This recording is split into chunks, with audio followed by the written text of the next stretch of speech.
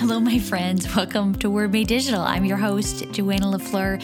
And on today, Season 4, Episode 5, we have Gabe Finocchio. Gabe Finocchio and his brother Nate Finocchio started Theos U. They've done a bunch of projects together, so maybe those names are familiar from music projects or projects at Hillsong or Vertical Worship or other things. But we're talking about Theos U today, which is like the Netflix of theology. And excited to get into the conversation. But before I do that, I want to let you know and remind you about the Digital Church Facebook group that I started. This Digital Church group, it's literally just called Digital Church. So if you go on Facebook, are looking for groups, search for Digital Church or facebook.com/groups/wordmadedigital. You'll find it there too. Of course, link it down in the show notes. But this Digital Church group is something I've made on Facebook to gather together Christian leaders, whether you're in a church context or not, leaders who care about all things digital in the church. And so if you're listening to this podcast, that's probably you. You probably care about thinking around the church and how the digital age has affected how we live as Christians, how we reach people, how we grow people in their faith, and how we think about the consequences of digital as Christians and as leaders in our day-to-day life. So Digital Church is a resource to you. It's a networking place. There's hundreds of leaders now who have been joining, and it's been amazing to see just like knowledge sharing, question asking, some fun stuff that we've been doing in the group. So join the group. There's going to be some surprises along the way. I want to start doing some giveaways and stuff like that in the group. So join Digital Church Facebook group and don't miss it. Hey, thanks so much to Compassion for their partnership ongoing with this podcast. I just love Compassion and what they're doing in the world, specifically at this time. You know, COVID-19 can try to separate us as a global community, but it's not going to be successful. Your gift to Compassion's Disaster Relief Fund can help vulnerable children and families survive this huge crisis that's going on in the world right now. Now, imagine how much worse the pandemic would be if for you and for your family, if you didn't have access to basic food, hygiene supplies, housing security, job security, or government support if you lost your job. Well, we can join this global movement that's protecting the most vulnerable. But what I love about Compassion is that they have been working in these communities through the local church long before the pandemic ever happened. They're working now in the midst of this huge crisis, faithfully serving, and they're going to be there after, faithfully serving through the local church. And so the local church knows the names and the faces of the kids and the families and the stories of the community that they serve. So when you partner with them, you're actually partnering from you and your local church to them and their local church to make a huge difference. Go to compassion.ca/COVID today to give, and of course, link in the show notes. Wycliffe College as well, an amazing longtime partner of this podcast. Wycliffe College is the Evangelical Graduate School of Theology at the University of Toronto that I went to. I love it because it's evangelical, but also really robust academically.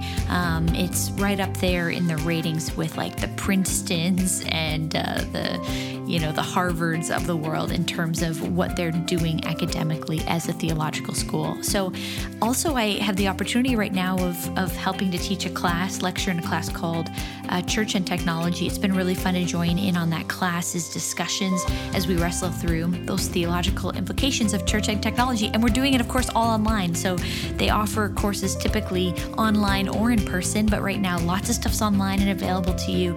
Super surprisingly affordable compared to a lot of other schools. So I encourage you to check out wycliffecollege.ca/wordmadedigital. You can see a bit about why I chose that school out of a few other options and why you might love it too. Okay.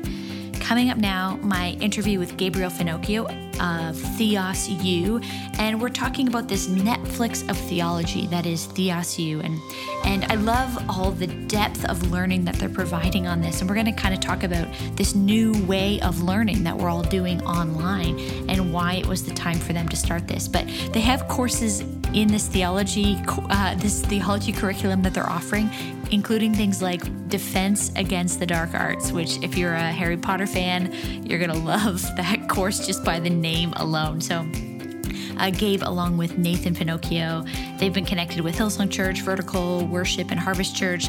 They've led tons of theological training programs and classes and workshops at their own churches. And they had a band called The Royal Royal. Maybe you know some of their songs from that. And you know what? They're both like a pretty entertaining follow on Instagram. So I think you're going to love this conversation with Gabe Finocchio. So let's dive right in. Welcome to the Word Made Digital podcast with Joanna LaFleur. You're listening to Season 4, sponsored by Compassion Canada and Wycliffe College. Word Made Digital brings you interviews with Christian creatives and communicators to inspire, challenge, and equip you in your own work. The church has the best news in the world, so we want to help you be the best communicators in the world. Here we go.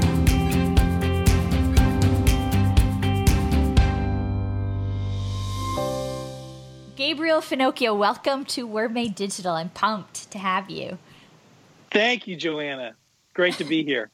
Hey, I mean, we are entering into, people won't see this if they're just listening to the audio. We're entering into what I think looks like, a Priestley library, a Harry Potter vibe. You've got amazing bookshelf and candles. There's like a moose behind you or a deer or something. So tell us, give us a brief introduction on yourself, and assume that people don't know who you are. Tell us a little bit about yourself. Yeah. So, I appreciate the compliment on my library. And I assure you, I am not this organized.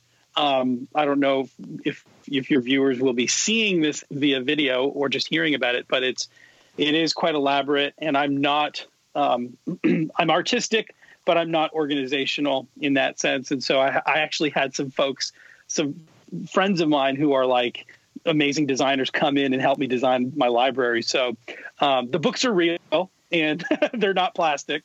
But yeah, they are.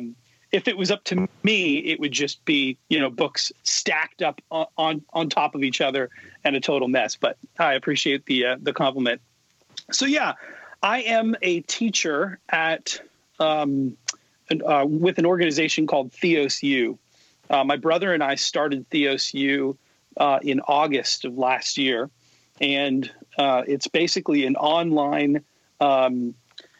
It's basically the Netflix of theology. That would be the easiest way to say it. Basically, if you want a distilled version of Bible courses that you would typically get in a first or second year Bible college, at first or second year Bible college level, without all the academic apparatus, or just, the pressure of timelines and especially the cost. We charge $11 a month, and it's, you have full access to, I would say seminary level courses in terms of the content, but also distilled into like a full course might be 4 hours long. But it's, little bite-sized portions of like 10 minutes each segment. So it's really convenient for people. So yeah, so I live in the States, and I reside in the metropolis of Allentown, Pennsylvania, which nobody's ever heard of. And that's completely fine. You know what? I will say, Tim Keller was born and raised in Allentown. So if you know Tim Keller, then there you go. You're in good intellectual company then. Great things come from Allentown. That's it. Yeah. So. I mean, I don't know why that's not on the top of the website for Theos U. Well, it's endorsed by the birthplace of Tim Keller. I should actually find out where he was born and raised, what house he lived in, and go stand next to it and get a selfie or something. I haven't actually looked into that, but I was actually just perusing through his some biographical details recently and saw that. So, it's interesting. So, but yeah. Oh, sorry. I have a bunch of questions. We'll see where we meander with this, but I got to jump in here since we're talking about Tim Keller. I'm going to start right where we're at. Love it. He doesn't strike me as the kind of person theologically you might affiliate yourself towards, but I think you have like a very eclectic theological background. So let's talk about that, because I think where you're coming from as an academic is going to inform the kind of school you're creating. And so what is that history for you? Tim Keller is this Reformed, history. I think you have some charismatic. To give us the the picture there. Yeah. Well, what colors are we painting with? Exactly. I do think that. So, geez, the way I would phrase this is that there are two types of ecumenical activity.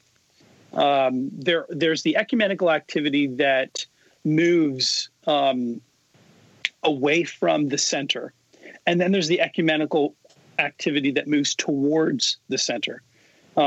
I think it's centrifugal versus centripetal. And so the idea here is ecumenical activity that moves towards the center is, in my opinion, going to be much more orthodox, regardless of the differences and the divisions. And so the ecumenical, in other words, I am very open to anybody who's trying to maintain mere Christianity. And so I see, I think there's a little, legend that C.S. Lewis sent. This could be true.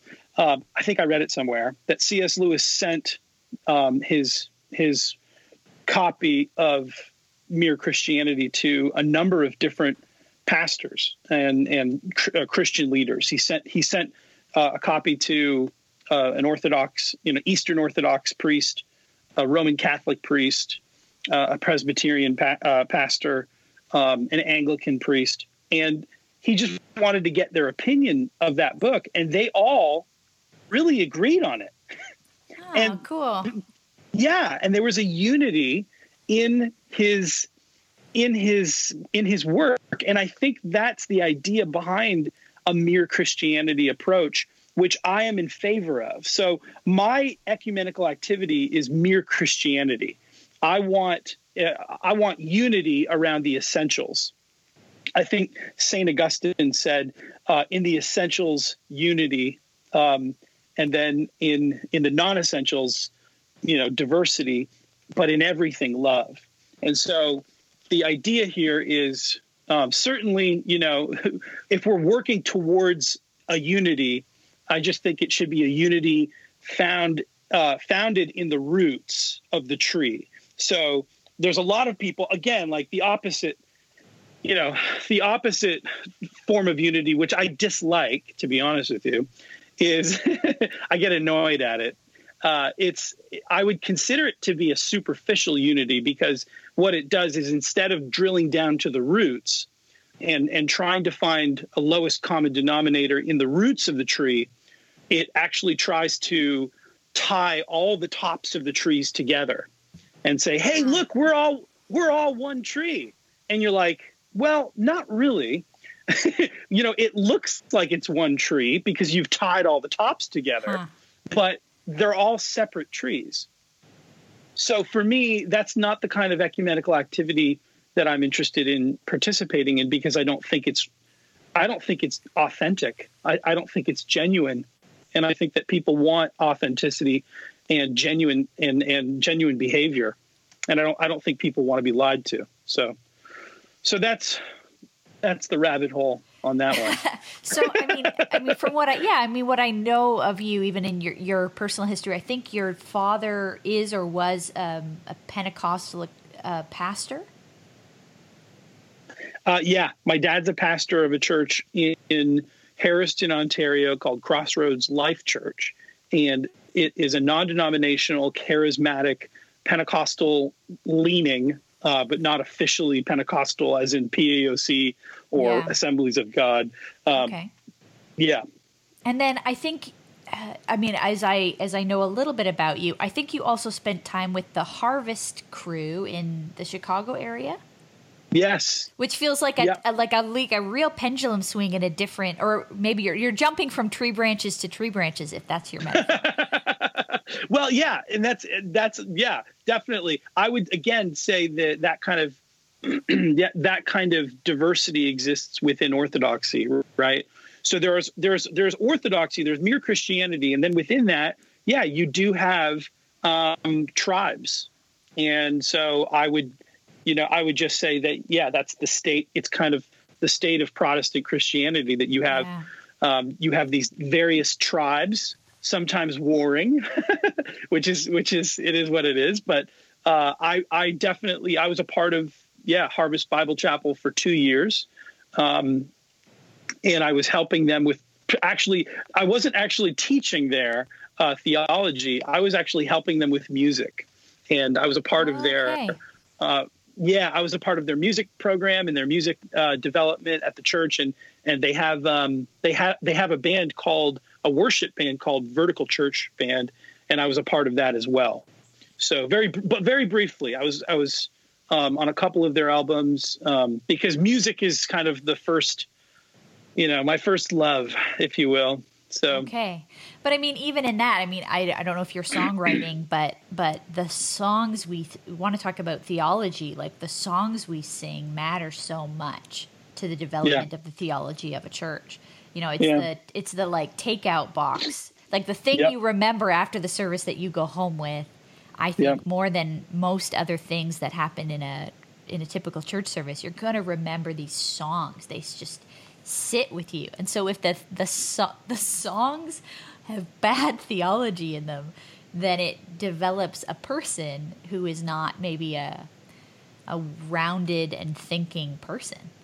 So it's interesting that, I think it can be a challenge then to write a song with someone who might have a different position on some. I mean, some songs, as you say, it's on the essentials, it's God's love and Jesus died on the cross. But when you get into some of the nuance of songwriting and worship leading, you can start to divide. Well, that's true.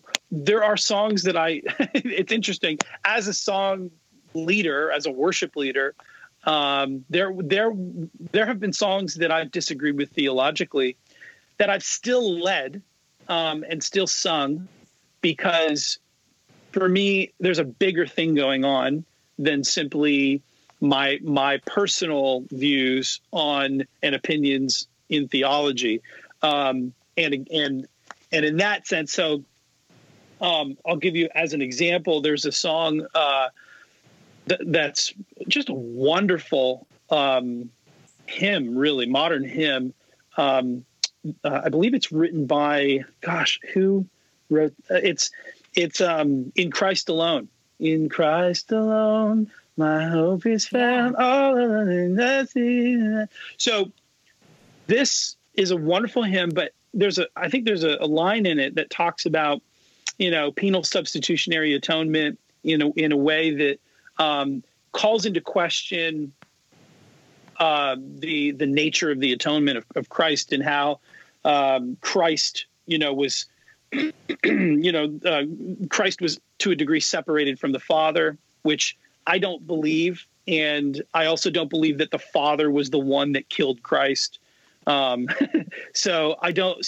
in that sense, what I would say is that, C.S. Lewis got it right when Aslan is delivered to the witch to be killed. So, the father isn't the witch, right? Of Narnia, right? Yeah. Yeah. So I disagree with that, although that line is in there, and it's a highly Calvinistic, interpretation there. So I still sang that.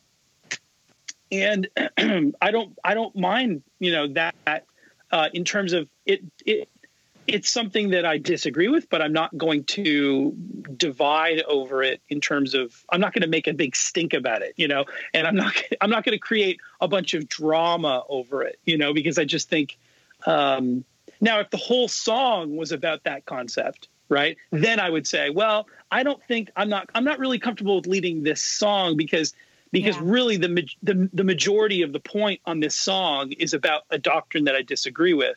So I won't sing that song. But if there's just a line in it that we disagree with, and sometimes we get hypercritical, and I dislike that, right? I think it's sometimes just too nitpicky. We want this perfection that really, I don't think it's reasonable to ask for in the state of the church as it is. If we were major on the minors is sort of what you're saying. There's people that major on the minors instead of majoring in the majors, and they try to, they find a song that they disagree with theologically, and then they try to, publicize it and publicize their disagreement and make a big fuss over it. And it's really not worth making a fuss over. There are a number of songs like that, and there are a number of people like that. And I just dislike that. I just think that, especially in Protestantism, we should just circle the wagons and be grateful we're not being killed by the people that are shooting at us on the outside of the wagons.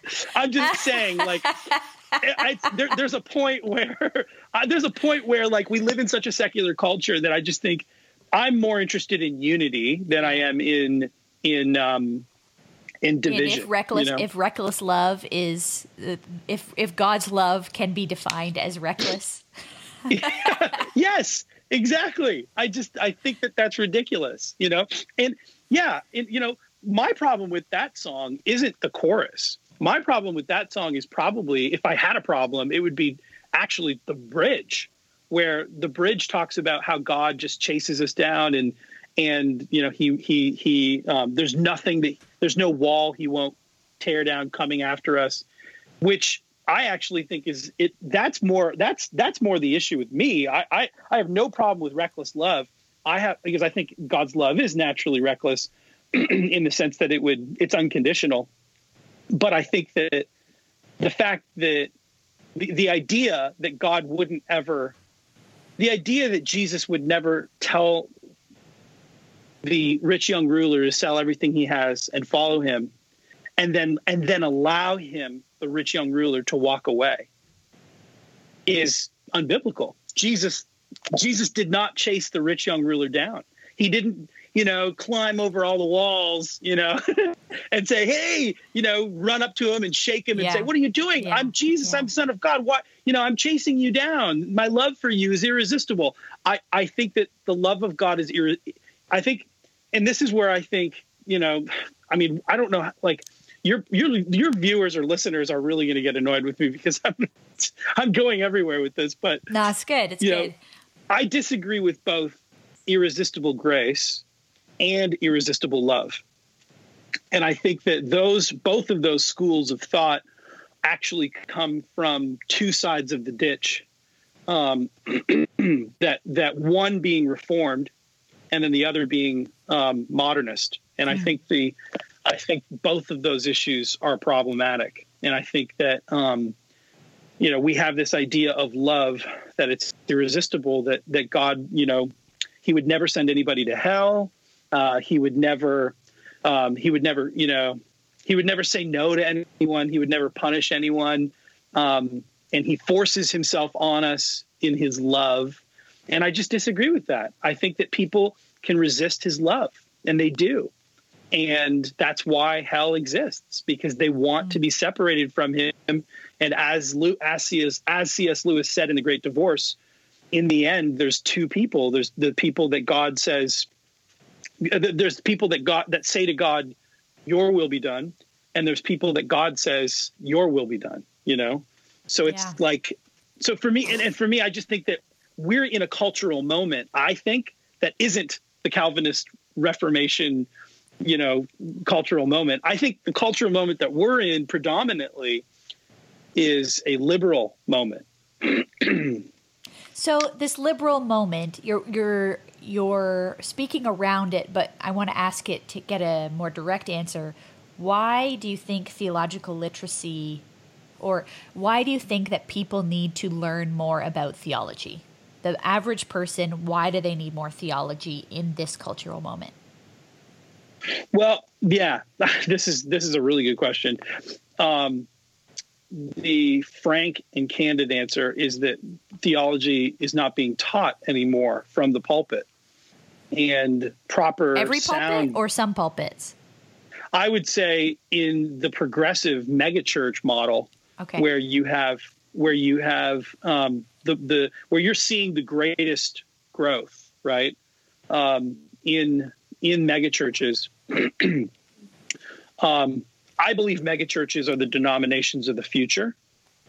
I think you're probably going to see in the next 10 to 20 years megachurches becoming their own denominations, and replacing mainline denominations, which is a whole can of worms in and of itself.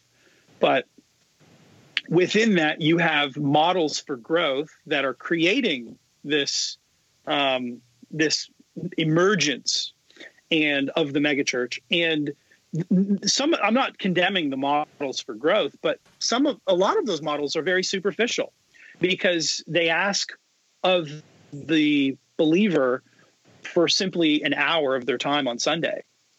And within that hour, there is a very superficial presentation of Christianity, so that it's all geared towards the person coming back, right? So so what I'm trying to say is this type of ministry is what used to be called seeker sensitive. And so I don't mind being seeker sensitive or seeker friendly, right? But I do think that the Holy Spirit has some things to say that he wants to say, and that when we come to church, we should actually be prepared to meet God, because I can meet my friends for coffee. I could meet my buddies at the bar on Friday, Yeah. And I do. But the idea here is, I personally think that theology is not being taken seriously.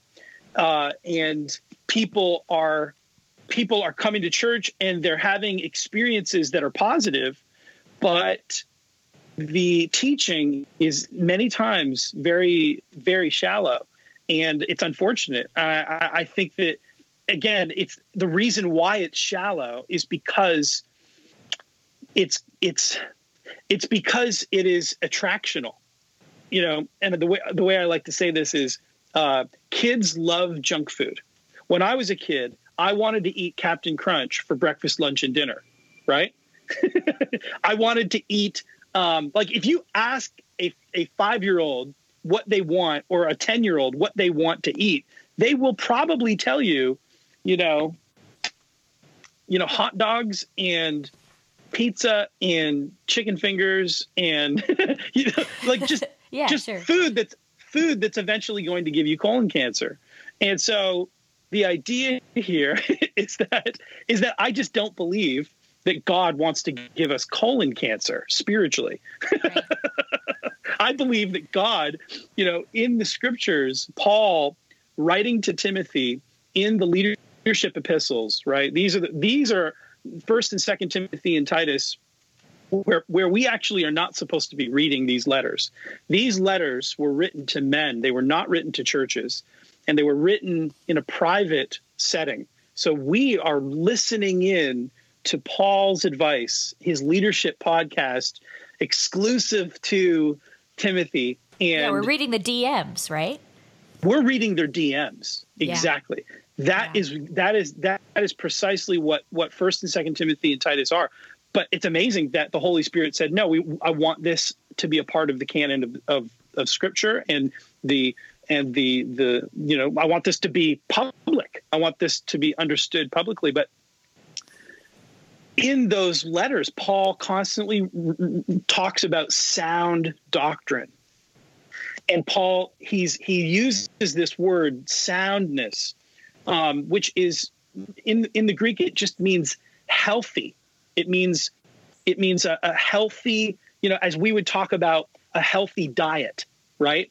We live in a world that Whole Foods is amazing, right? We want organic, right? We want gluten-free or whatever. We care about our diet. I need all the gluten. Thanks.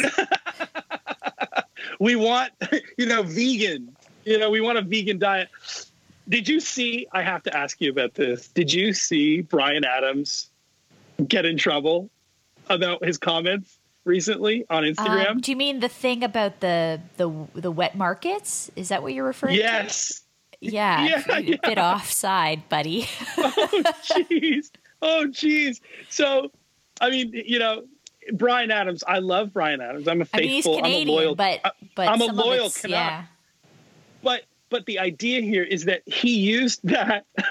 The funniest bit about that was that he goes off and loses his mind on this post, and at the end of it, he plugs veganism. Does he? Oh, okay, I didn't see that. I didn't read that far. Yeah, at the end, he goes, "Just become a vegan" or something. He goes, he's like, everybody should be vegan. If we were all vegan, this would never have happened.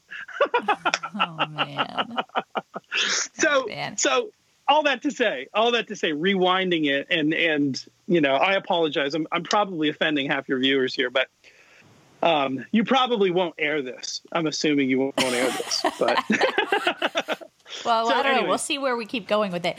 But okay. What you're talking about here, this idea of the theological literacy, the need for it, the junk food, the critique of the megachurch. I worked in a Canadian version of one with I would say it was like a charismatic Hillsong vibe for the worship, and then the teaching was like, let's go hang out with Tim Keller in a reformed, line by line preaching kind of setting. And it was always a challenge, right? Because then it feels like, to be honest, then you feel like you're pleasing neither side. The people who want to come for the motivational it was a growing and large church, so certainly we were pleasing somebody, but if the goal is to please, I think I would suggest it's not. But it's this, you displease the people who want that motivational preaching, feel great, empowered for the week, and then you displease the others who think the music is too loud and why is there a smoke machine? I just want you to teach me about the book of Romans. Right. So you feel like you don't get you almost miss both. Yeah. So I would say this, because I don't want to come across like, trying to be narrow. I'm being narrow-minded about this. I do think that Sundays, you can only do so much on a Sunday. Yes. Right? Okay, so Sundays are limited by their nature. And you have kids and families and all this other stuff, and you have a number of things in the order of service that you want to get through. I'm not saying that the pastor has to get up and preach expositionally through the book of Romans for 50 minutes in order to properly do justice, to sound doctrine or whatever. That's not what I'm saying. I'm simply saying that there's more. There's more.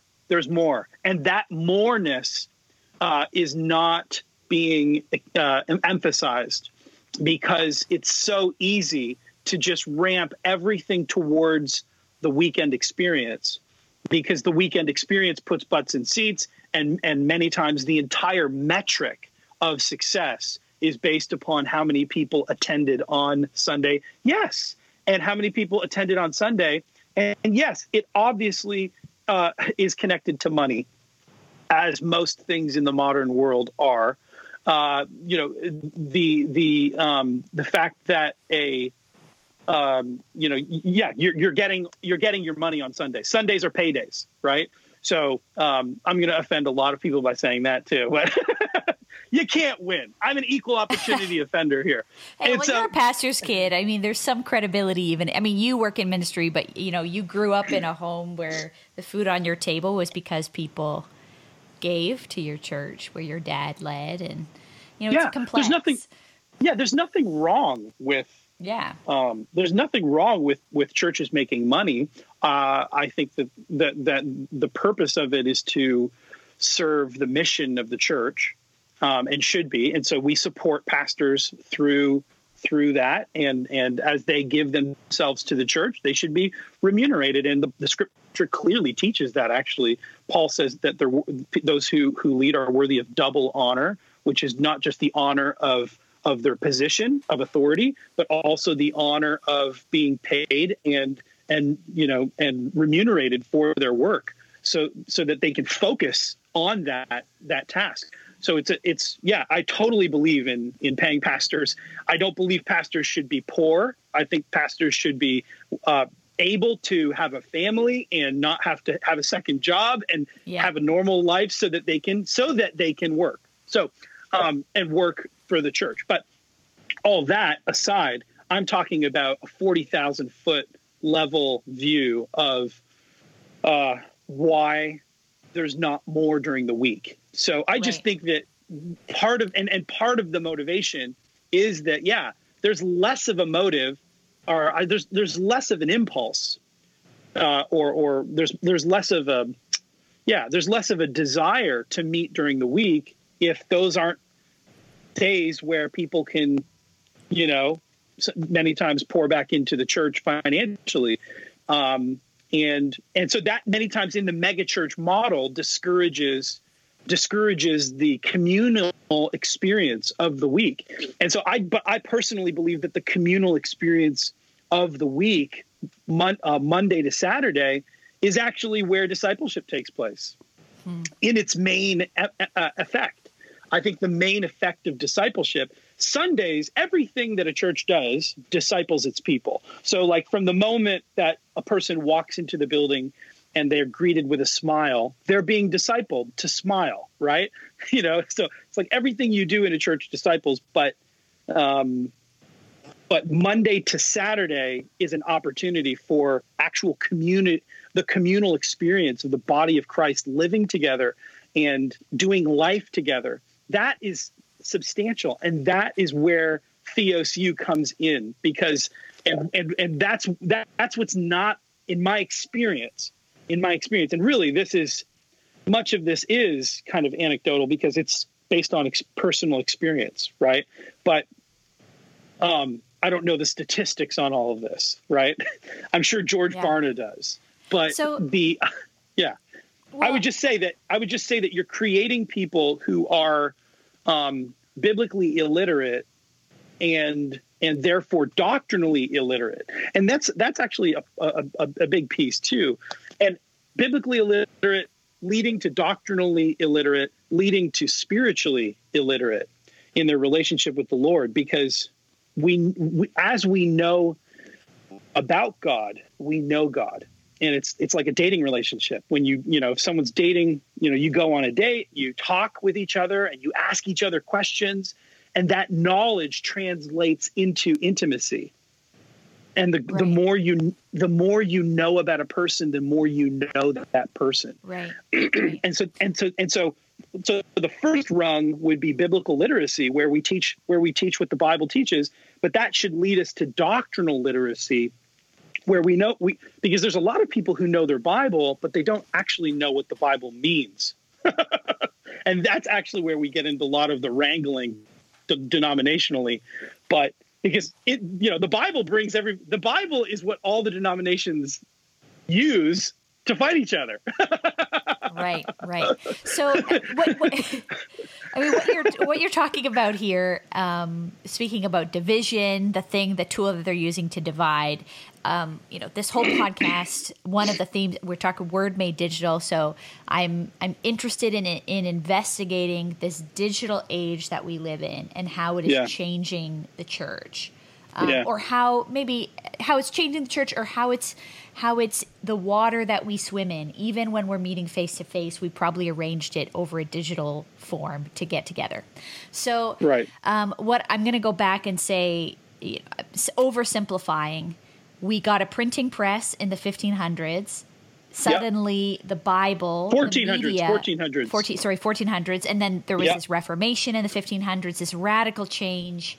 In that century of church, a division and oversimplifying. It's like people had the book in their hand, many for the first time, were able to read it for themselves, and began to ask a lot of questions about theology. Where they maybe, all they had access to before was whatever they were taught by leadership. So now, fast forward, I'm oversimplifying, but fast forward, we're in another major technological communications tool change.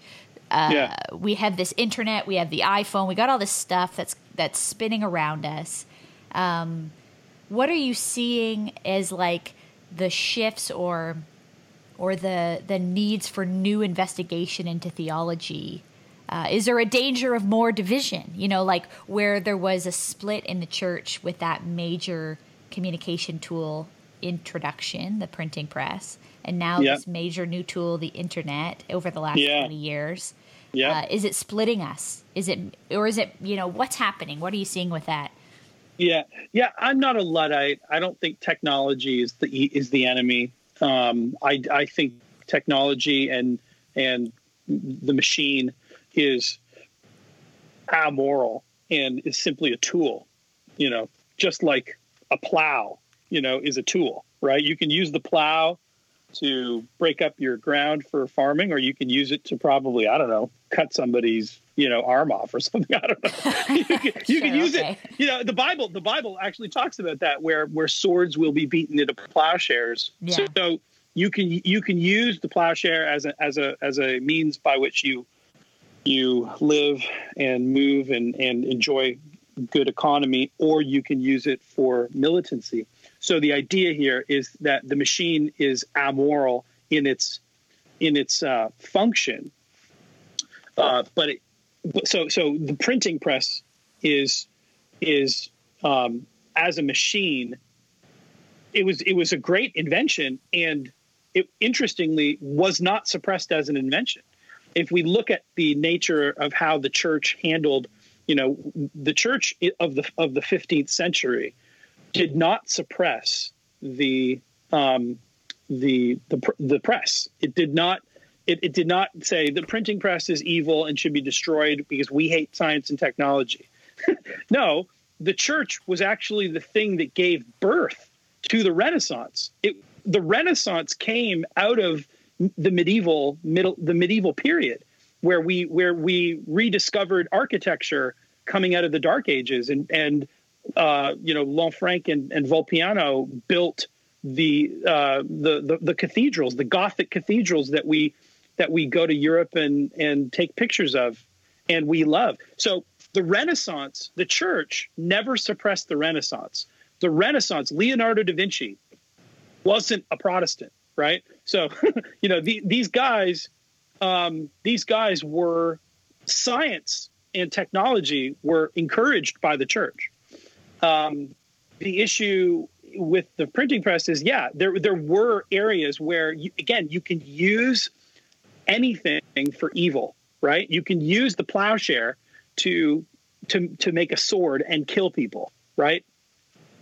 So the idea here is that technology is not the enemy.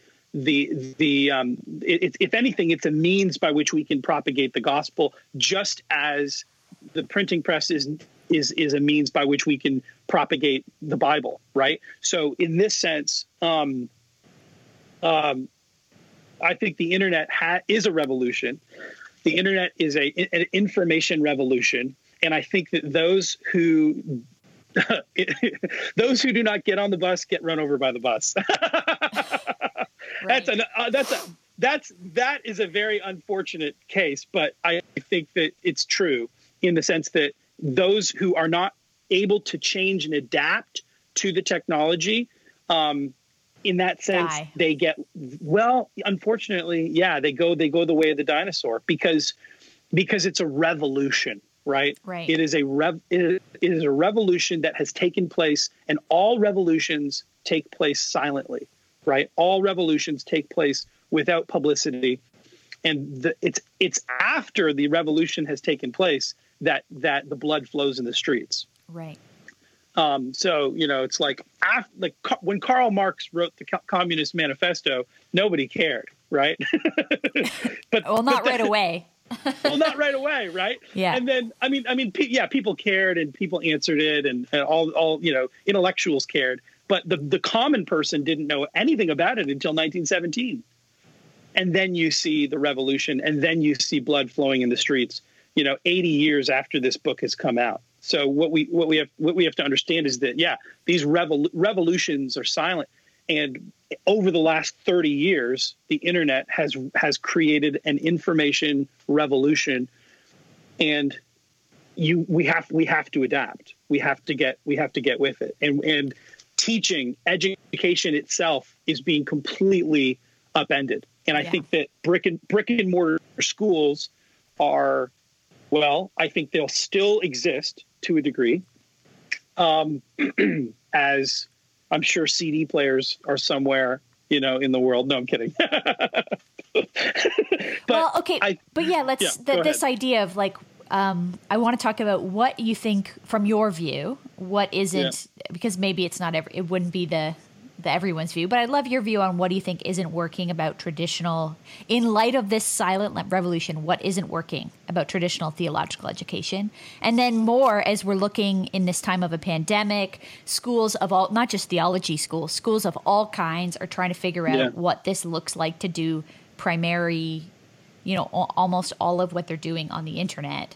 What are you sort of observing here and in this revolution we're in of the internet? Yeah, I think that, well, that's a really broad question, Joanna. But I think that in terms of how it affects certainly theology and teaching is that's why we started Theos U. Theos U was an idea that Nathan and I had and my brother-in-law about the nature of education being digitized for the purpose of being promoted, right? For the purpose of actually opening up the floodgate of accessibility and proximity, so that you no longer have to move halfway around the country in order to go to school. You no longer have to pay exorbitant prices to do so. You no longer have to, in terms of like the old brick and mortar idea of education, it's just obsolete. And I think it's going to be obsolete because of the internet. The internet has changed the way that people communicate, and therefore it's changed the way that education is conducted, and it will continue to do that. With the pandemic, the pandemic has forced people to agree with us. The pandemic, I will say this, the pandemic, we have seen massive growth at Theos U because of the pandemic. And I don't believe it's just because people are staying home. I think it's also because people are just like, the internet, this works. This is right. This is something. Yeah, this is something that actually works for us. And in that practical sense, the pandemic is teaching us that the internet can actually help us to do a lot of things, even in work, that we know how. I think the pandemic is teaching people that they don't have to go into work. Well, even I think it was Twitter. I just saw Twitter this week announce that indefinitely, forevermore, people at Twitter can work at home forever. They basically said, we're going to go back to an office environment, but if you don't want to come, you can continue your job indefinitely from home forever. Love that. That. So we're seeing like a corporate shift in philosophy. But in that, I mean, I'm seeing too, as I'm reading articles about, I went to a Canadian university. I did a business degree. Then I went to another Canadian secular university where I went to an evangelical seminary at a secular university, Wycliffe College. And I took courses online, but I mainly took courses in person. And there's something that is lost in the experience of being a student. I mean, even if it's just like they're joking, like I'm seeing on the late night shows with Stephen Colbert and stuff, they're joking about like their schools are going to be online in the fall, but they're going to still send you like your pack of cheap beer and like your bong and all this kind of stuff. Like the part, that wasn't all entirely my own university experience, but the things that are part of an education are not just listening to a lecture. Or writing a paper. There's something about education that's the environment. Yep. So I guess I'm just trying to wrestle through what might be lost if everything is on the internet. And the same, we could say about church community. Of course, we do desire still to be face to face. Yes, and I totally agree with you. I think that there is a philosophical objection through aesthetics, right? That there's something beautiful about the essence of a person being there, right? That you are losing by simulation, that you're losing through an artificial means of communication, or, I would obviously, if you asked a group of people, 10 people, if they would like to be in the room, or to have the person speaking to them to be in the room with them, I'm sure 9 out of 10 would say, yes, we would prefer that. And I think that desire and preference is a part of the aesthetics of optics, right? That you want to feel like the moment is live, and you want to feel like you could ask a question. There's a potency in that that is very important. And so I think that, yes, I would be one of those people. I would much prefer to be in the room with my professor, and I was in my seminary, and I was the one who was always asking the stupid questions, and to the point where they duct taped my arms, and they actually ended up putting a straitjacket on me. Partly because I was crazy, and partly because I was asking too many questions. But the idea here is that, yes, I do think we're losing something. I do think we should preserve, if we can, and at all costs, that kind of organic connection through communication. I do think that is a very important thing. At the same time, I do think that that model is very expensive. Yeah. It's expensive. So it's so I have friends all over the United States and Canada. And I have particularly probably 10 buddies that I've been friends with for years. And we call each other, as guys do. Guys talk once every 6 months,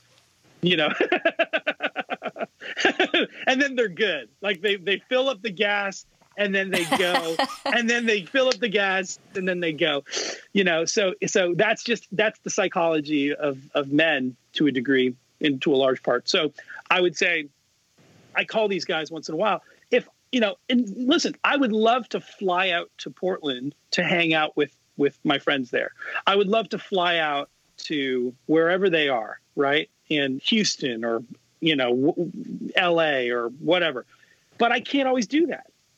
Sure. Does that make sense? So I have to, because it's expensive. So I have to make sacrifices and say, you know what, we're going to Skype instead. Yeah. We're going to call, and we're just going to we'll have a 6-hour Skype conversation, and that will have to do. Now, once in a while I will, like last summer, my buddy lives in Sacramento, one of my best friends.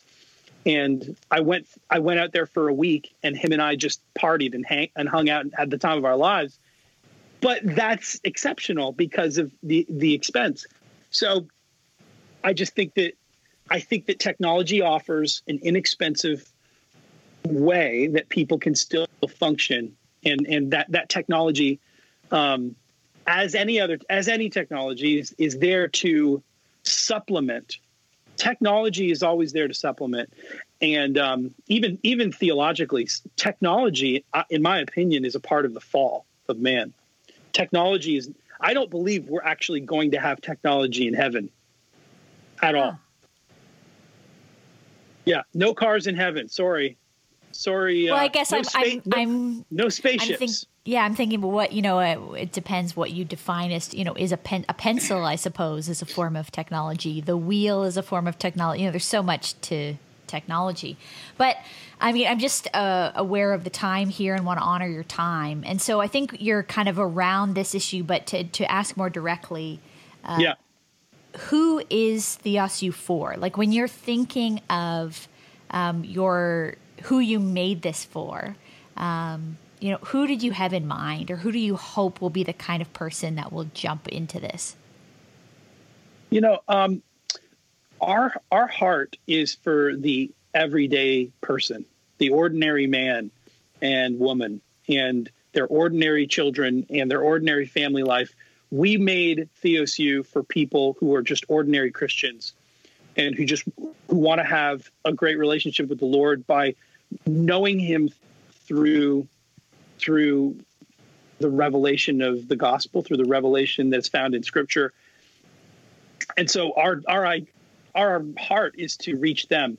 We started Theos U for that purpose and that reason. We're developing within Theos U even deeper pathways by which people can grow in that, but even academic pathways. But Theos U as the idea itself it's a democratic idea. We believe that people are priests and kings before God. And so its theology shouldn't just be limited to a priestly class, kind of a spiritual aristocracy, if you will, by which, they know, but we don't, the idea here is that you should be able to understand the outline of theology. You should be able to understand points about theology. You should be able to know the Lord more and more and more through his word. And by knowing him through his word, the more things you know about him, the more things you love about him. And that's really the purpose of knowledge. Knowledge isn't for pride. Knowledge is for the purpose of love. And so, that growing in our love for the Lord in the context of a relationship with him, as we would with anyone in relationship that we're in relationship with, again, discovering people in relationship is what relationship is all about. And so we want to offer people an opportunity to know more about the Lord through his word, because again, his word is the love letter that he wrote to us. And so, but that love letter needs to be unpacked, and it needs to be, the meaning of it needs to be clearly emphasized and communicated through proper teaching. So that's why we offered it. That's why we do what we do. We started in our respective local churches. Nathan was in his respective local church in New York City, and he was teaching for a number of years what were called evening college classes, where anybody could just come and listen to a lecture on the book of Romans that was summarized and distilled. And I also taught for 4 years as the director of the evening college at my church. And I was teaching, Nathan was teaching, he was having a lot more fun. He was teaching young adults. I was teaching baby boomers. So, which you don't really teach baby boomers, right? Baby boomers are there to teach you, but kind of in a reverse, counterintuitive way. It's more, baby boomers are there for you to answer their questions and for them to sound off on your comments. Yeah. But so anyways, so that's the idea. This whole thing came out organically. It came out of years of teaching the church, not years of specialization or years of living in an ivory tower, or some sort of living in a seminary in some cubbyhole, never having human interaction. This came out of the local church, and it came out of a desire to fill the gap of the massive crevice, because it's so interesting that we have the most, Bibles anywhere in the world. We have millions and millions, probably billions of Bibles. We have so much information, but so little instruction. And so it's like, how do you access all of that? There has to be an access point. And so Theos U is an access point. It is a gateway to help people to access that through a curated experience. We are curating your content for you so that you don't have to figure it out all on your own. And that's why I think the most frustrating thing is to be, handed a textbook and say, figure it out on your own. Everybody had that experience in school, right? But we want to help people figure it out. And so that's why we're doing what we're doing.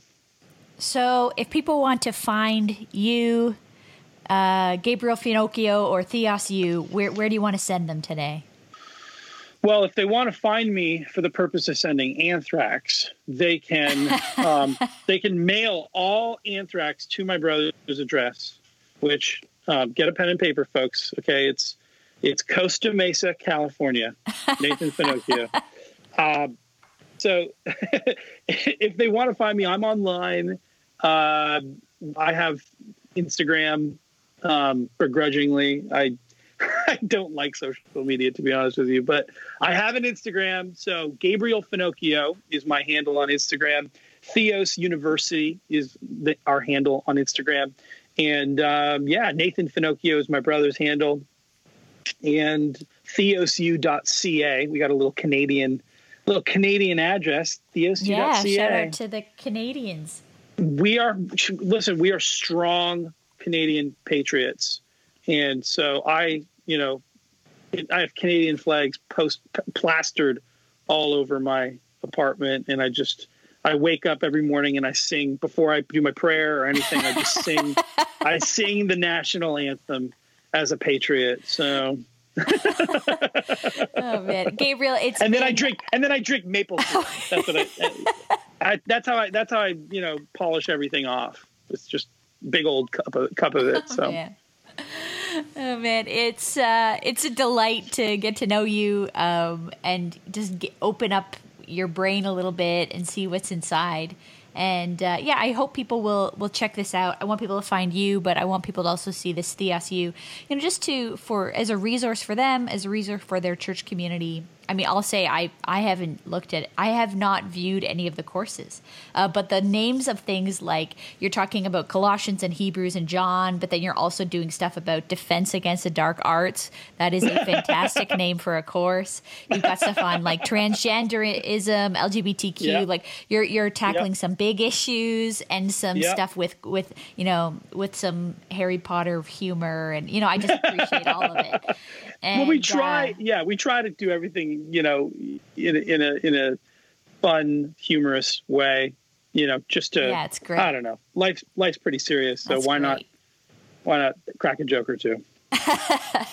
Well, thanks so much. Thanks so much for your time today. Appreciate it. Hey, Joanna, great to be here. Thank you for inviting me on your podcast. Take care. Thanks so much, Gabe, for that conversation. Loved chatting with him on this episode of the podcast. Actually, we ended up talking for maybe almost an hour after the podcast officially stopped recording. So we talked about a lot of interesting theological topics and some more interesting and funny topics. I'm going to see if he might give permission for me to release that as a bit of a bonus episode because it turned into just like a really great conversation. Doesn't always happen that we get the chance to go longer after the podcast, but love whenever that does. Next up on the podcast, Sheila Walsh. She's an author, TV host, communicator, and she has this glorious Scottish accent. So if you haven't heard her on my podcast or in other places before, you're going to enjoy it just for that. And we're going to be talking about how to pray because actually it's just so hard for us to pray. So often we struggle with how to pray in this really distracted world. So Sheila is going to come to us as sort of a mother or even a grandmother in the faith, offering up real rich insight. It's going to be a great conversation. Thanks to Compassion and to Wycliffe, of course. Compassion.ca/COVID is where you can donate today, and you can partner with the local church to give a timely donation for much needed food, medical care, and support during this pandemic that we're in. And wycliffecollege.ca/wordmadedigital, free to check out courses you can take online if you want to grow in your own theological training, but you're looking to get credit for it. Theos U is an awesome way to learn, but if you're looking to get credit, Wycliffe College is where I love to send people. And hey, the last place I want to send you as a reminder, Digital Church Facebook group. If you aren't in the Digital Church Facebook group yet, you are missing out, and it's a growing community where we're having some great conversation, networking, learning, connection, and some fun and giveaways along the way. So check out the link in this podcast or go to Facebook and search for Digital Church, and you're going to find the group. Okay, everyone, see you next week. Thanks for listening to the Word Made Digital podcast with Joanna LaFleur. If you like this content, hit subscribe so you don't miss an episode, rate it, and share this episode with your friends. Head over to wordmadedigital.com for more free tools and helpful content for creatives and communicators. We love helping you communicate the best news in the world.